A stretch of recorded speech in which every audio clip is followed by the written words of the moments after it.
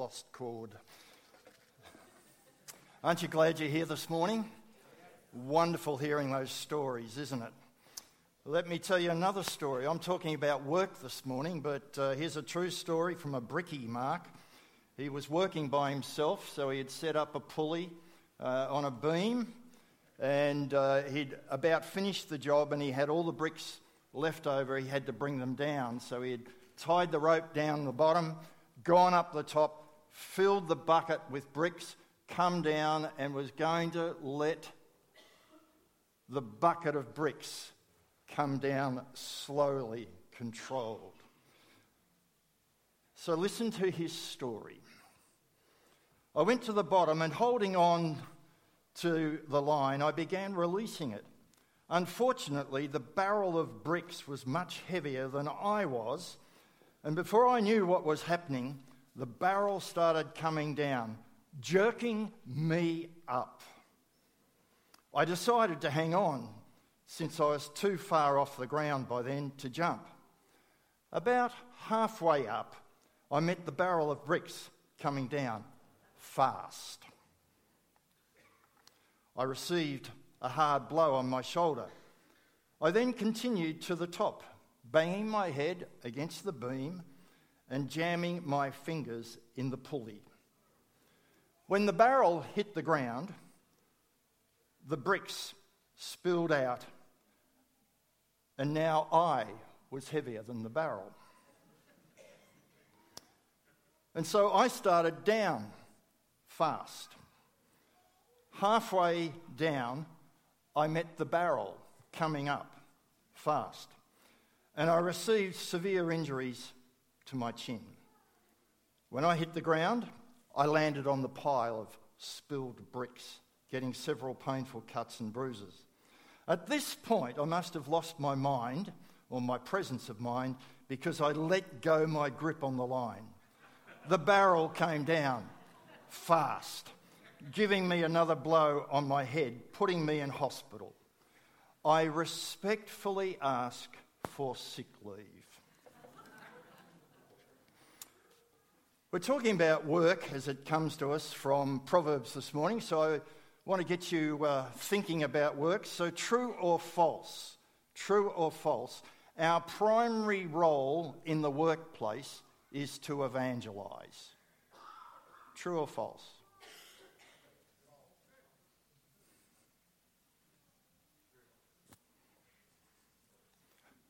Listen to the sermon. True or false?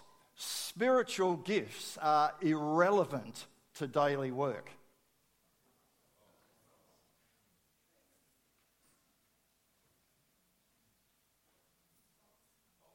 We're going to have some discussions over morning tea. Number 3, true or false? Some work is sacred, all other is secular. Sure? Number 4, true or false? Work is just to finance family life and, of course, God's work. True or false? And what about this one?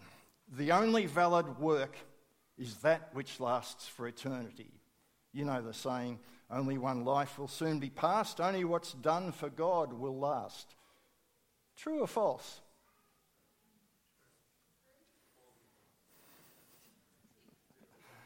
I'm not telling you the answer.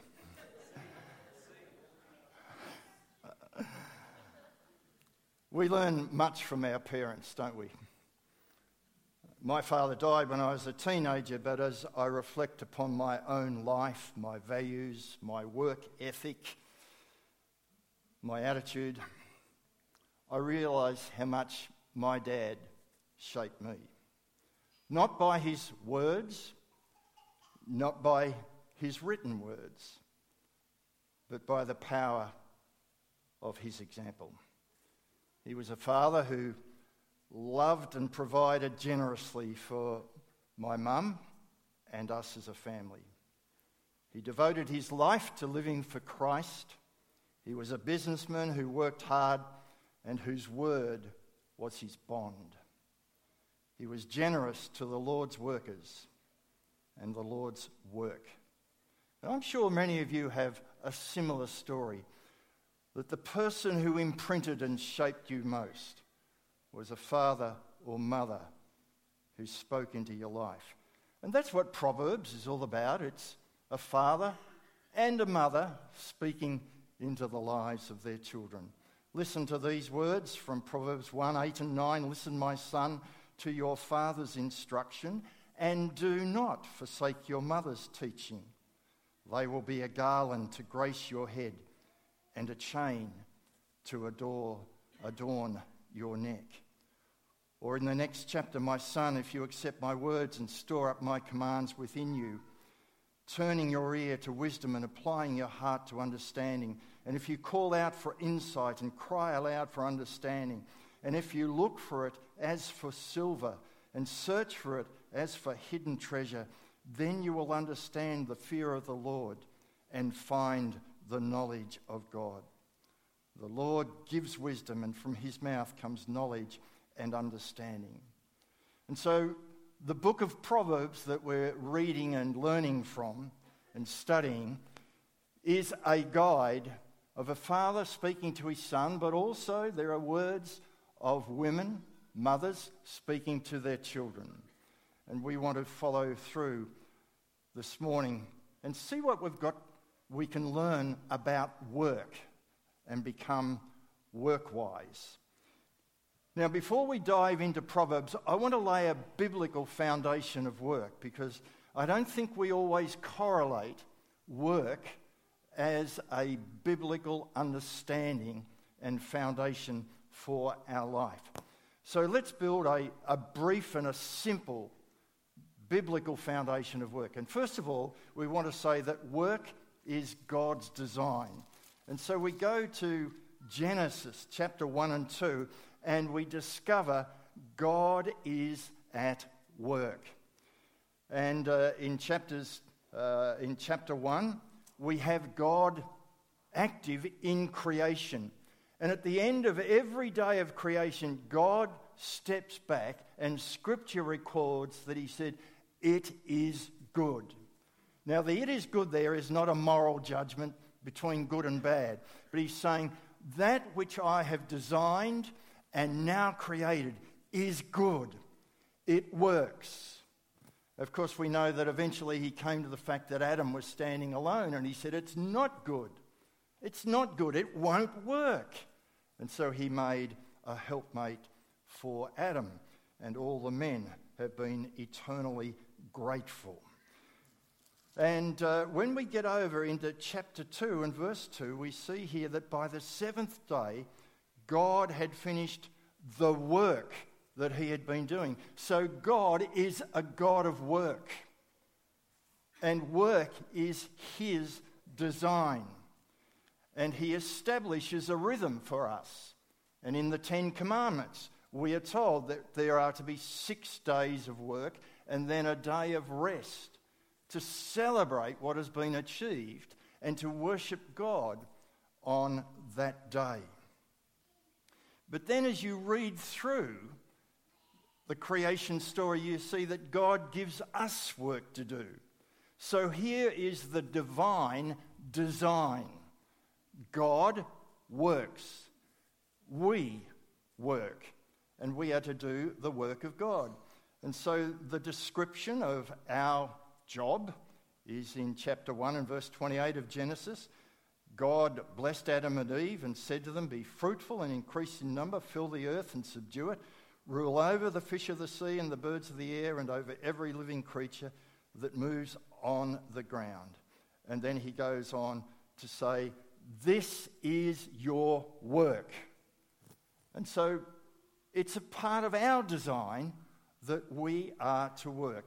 And in chapter 2 and verse 15, the Lord took the man and put him in the Garden of Eden to work it and to take care of it. So right from creation, we are designed for work. It's not a punishment. It's not a curse. It's not even a necessary evil, as sometimes we jokingly call it. It interrupts our holidays. It's in our DNA. It's part of God's design. And Timothy Keller said this: according to the Bible, we don't merely need the money from work to survive. We need the work itself to survive and live fully human lives. So for you and me to be a wholly rounded person, we need to understand there is a place for work. Now, work also gives dignity, and we get this from, again, the creation story, because we are made in the image of God. And when we are made in the image of God, if God is a creative God who works, then we who are made in his image are going to be creative people, and we too will want to work. And it's interesting, some of the descriptors of God that you pick out from Scripture are these. He's creator. He's a gardener. We have creative people here in this congregation. We have gardeners. We have rulers. We have servants. We have carpenters. We have teachers. We have healers.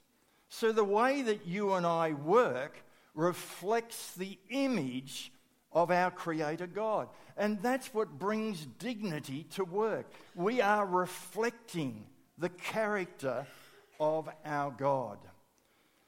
And also, it's by our work that God has designed that we get our food. And this too brings dignity. And in Genesis 1:29, God said, I give you every seed-bearing plant on the face of the whole earth, and every tree that has fruit with seed in it. This will be yours for food. So he says, I want you to look after my creation, and then from that creation, you will be nourished and sustained. You will be fed. And then over in chapter 9, when the world sort of gets going again after the cleansing of the flood, God says, Genesis 9, then the Lord blessed Noah and his sons, saying to them, be fruitful and increase in number and fill the earth. They are the words back from Genesis 1. The fear and dread of you will fall upon all the beasts of the earth and all the birds of the air and upon every creature that moves in the ground, the fish in the sea. They are given into your hands. Everything that lives and moves will be food for you. Have you ever heard the saying, don't give the man a fish, teach him how to fish? You see, that's where it comes from. There is dignity in working. And then out of that work, we are sustained and nourished. And of course, as Christians, we are given gifts. And we are to use them for the common good. So if I have any capacity given to me by God, it is not just for my benefit. It is for the common good. It is to bring blessing to others. All work has dignity. But then comes the problem. The design of God is then challenged because work falls under sin's curse. And Adam and Eve are in the garden. They are given one limitation. We know the story. But Adam and Eve assumed the position of God. And they said, look, no, God, we know. I know what's best for me. And I will partake of the forbidden fruit. It doesn't matter where the tree was. It doesn't matter what the fruit was. The issue was Adam and Eve, like you and I continue to do, was assuming the position of God and saying, we know best. I will captain my own destiny. Choices have consequences. And so the curse of sin comes upon all mankind, and work is cursed. And in Genesis 3, verses 15 through 19, we get the curse spelled out by God. Now, I come from another generation. In fact, like some of you, I come from another millennium. And when Anne was giving birth, in that millennium, we did not go to hospital to be part of it. We men stayed home. And so we would wait by the phone, and every now and again, every 5 minutes, you're ringing up, any action there? And, finally I get a response from an exasperated nurse. And she doesn't say to me, Anne has gone into joyful excitement. No, she said, Anne has gone into hard labour. Sin's curse. And then for the man, for Adam, he was told there would be painful toil, there's going to be thorns, there's thistles, there's the sweat of your brow. And ever since that faithful day, birth has had its pains, and earth has demanded its sweat. And so our work proves to be fruitless at times, frustrating. And nature dishes up droughts and floods and fires. And technology gives us outages and viruses. And workplaces fester with misunderstanding, broken relationships, stress, conflict, vindictiveness, workaholism, corruption, exploitation, abuse. And ultimately, Solomon says, vanity of vanities, all is vanity. It's meaningless. Listen to these words from Bob Thune. I don't know who Bob Thune is, but they're good words. It's important that we see both the goodness of work in God's original creation and the struggle of work under the fall. If we only see good in work, we'll be frustrated when things don't go as they should. If we only see bad, we'll have a hard time doing our work to the glory of God. Work is not all good, and it's not all bad. Work is part of God's creation, which has been tainted by the fall, and God is at work redeeming work. So as we continue to lay our foundation, God's design and the dignity of work has come under the curse of sin. It needs to be redeemed. And that's what Jesus does. And we've already celebrated the work of Christ. And in John chapter 17, in his high priestly prayer, in verse 4, he says, Father, I've finished the work you gave me to do. Now, what was the work of Jesus? He was later on in John chapter 19 able to say, it is finished, as he offered up his spirit. His work was to bring salvation to men and women who were under the curse. And that's all of us. And a part of that redemption is to redeem the work and the workplace. And so Jesus has planted his kingdom in my heart. He's planted his kingdom in your heart. And that's what the kingdom parables were about earlier this year. The transformation begins to take place in the individual. And as I am changed and as you are changed, we take the change into the world and we redeem our work and our workplaces. And so the Apostle Paul writes a lot about this. Listen to these words or follow with me in Ephesians 4:28.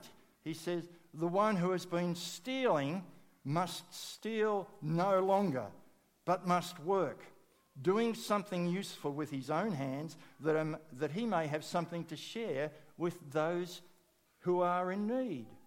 Or then over in the next chapter, chapter 6, and verses 5 through 9, slaves, or we could say employees, Obey your earthly masters with respect and fear and with sincerity of heart, just as you would obey Christ.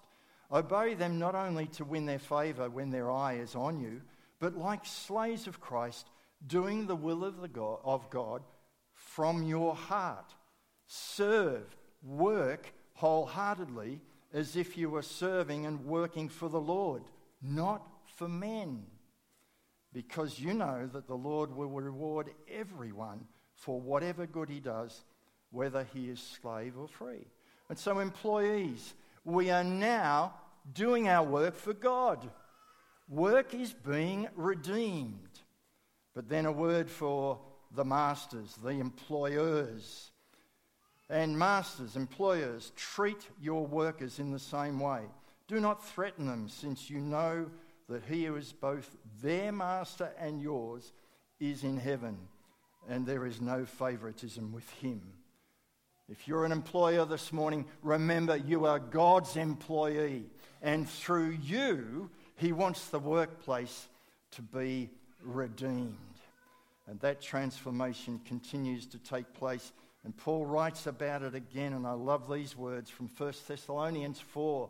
Make it your ambition to lead a quiet life, to mind your own business, and to work with your hands, just as we told you, so that your daily life may win the respect of outsiders, and so that you will not be dependent on anybody. And then over in 2 Thessalonians chapter 3, Paul writes again a lot about work, and he said, you've seen my example when I lived among you. I could have demanded that you pay me, but he said, I didn't. I worked hard. And then he said, we hear there are some among you who are idle. They are not busy. They are busybodies. Such people we command and urge in the Lord Jesus to settle down and to earn the bread they eat. And as for you, brothers, never tire of what is right. And so you and I are to redeem our workplace. And it's this conviction that brought about a saying that you've probably heard, a Protestant work ethic. Have you heard that statement? Protestant work ethic?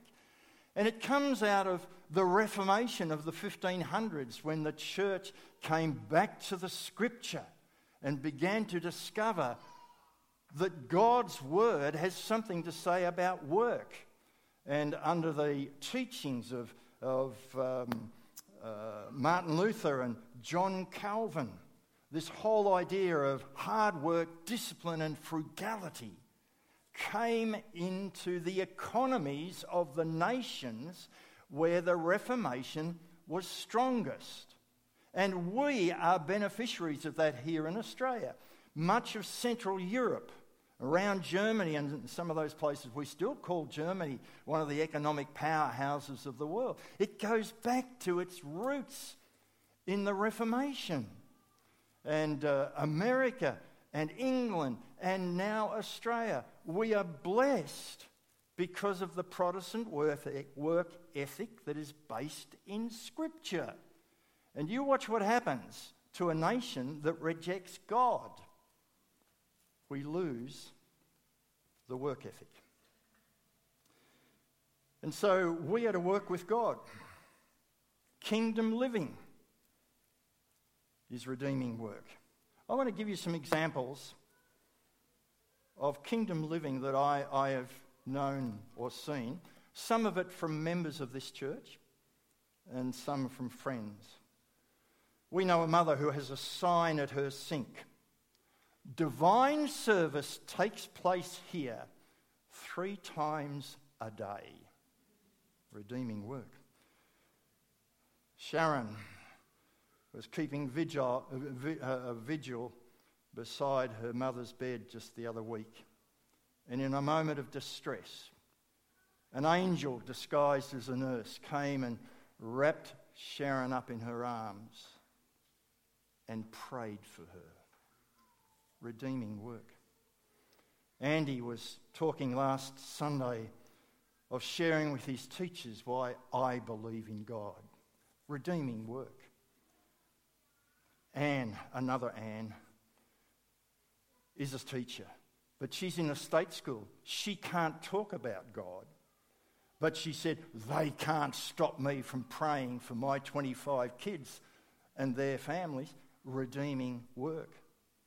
What about Steve Ronalds and Sally Jones through Gippsland, Jersey, helping dairy farmers struggling with mental health? Redeeming work. I know a young fellow in another church who has won the Barista Award for Victoria, whatever that is, but coffee drinkers will understand. But when he serves coffee, Chucky gives you a smile that goes from ear to ear and a word of encouragement. He's redeeming work. There's a businessman who does a deal, and he is scrupulously honest and absolutely committed to the best for his client. Redeeming work. There's an honest second-hand car salesman. Yes. Redeeming work.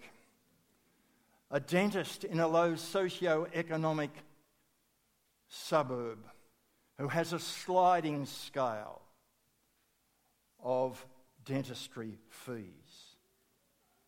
Redeeming work. A doctor who is not intent on in 6 minutes writing a prescription and pushing you out to get the next sickie in. It doesn't matter if it takes half an hour or more. He wants to get to the underlying issue. Redeeming work. So there is a foundation for work. Now we're ready for Proverbs, and we're not going to take long. And when we say work, let's not just think paid employment. Let's look at work from God's perspective. Anything that requires effort and focus, that's work. It could be housework, schoolwork, caring for others, study, voluntary work, as well as paid work. And when Solomon talks about work, and by the way, he doesn't say much about work. He focuses on character, not career, on attitude and not aptitude. And here are 4 simple characteristics of wise work and working wisely. First of all, we've got to be trustworthy. You see, you can only have a good workplace when there is trust. Look at these scriptures, and we start with the woman of great value from Proverbs 31 verse 11. Her husband has full confidence in her, and he lacks nothing. He has full confidence. Trusting relationship. A man of integrity walks securely. He doesn't have to look over his shoulder because there are no skeletons in the wardrobe. Or 12:22, the Lord detests lying lips, but he delights in men who are truthful. And 11:1, the Lord abhors dishonest scales, but accurate weights are his delight. You see, if you're trustworthy, you can walk confidently, and you know you have the blessing of God. And I know there's Paul Anderson gave me the name of a tradie, and he said, when he came to give a quote, he said, "How did you get my number?" And I said, "Paul Anderson gave it to me." And he said, "I love Paul Anderson.